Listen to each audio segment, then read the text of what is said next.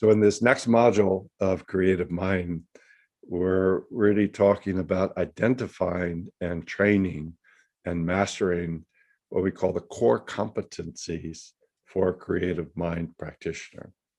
So, we're working with a lot of things. We're saying we're working with, all these vertical connections. We're opening a space where we have all these different parts, your goals, your resources, your obstacles, et cetera, et cetera.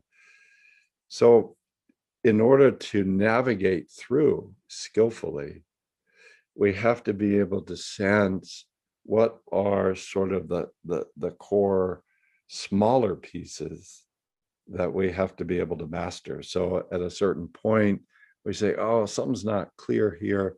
We need to bring in this core competency. So what would some of those be?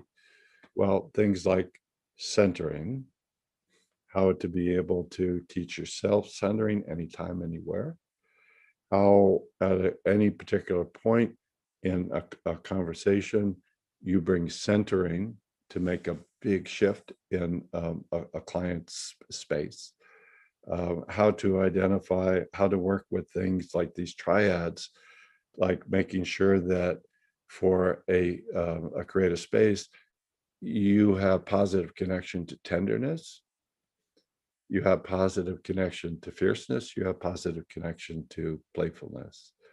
And when you have that as a core competency, it allows you to quickly diagnose, if you were to use that term, to sense something needs to really be improved in this conversation to get more sustainable creativity.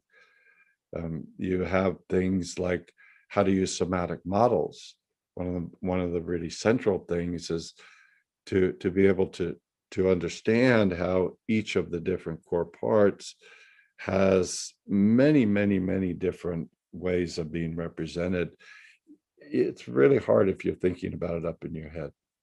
But if you could strip away all the words and get it in terms of a simple somatic physical representation, it really helps you understand, to choreograph, to transform these core parts. So these are some of what we call the core competencies.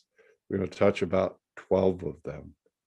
So for you to be a skillful coach of creative mind, and for you to be able to have a good degree of confidence that no matter what life gives you, you can be able to receive it and creatively transform it into a resource.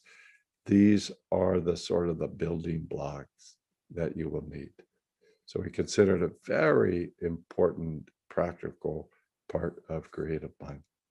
That's what we'll do for these 3 days. Hope to see you there.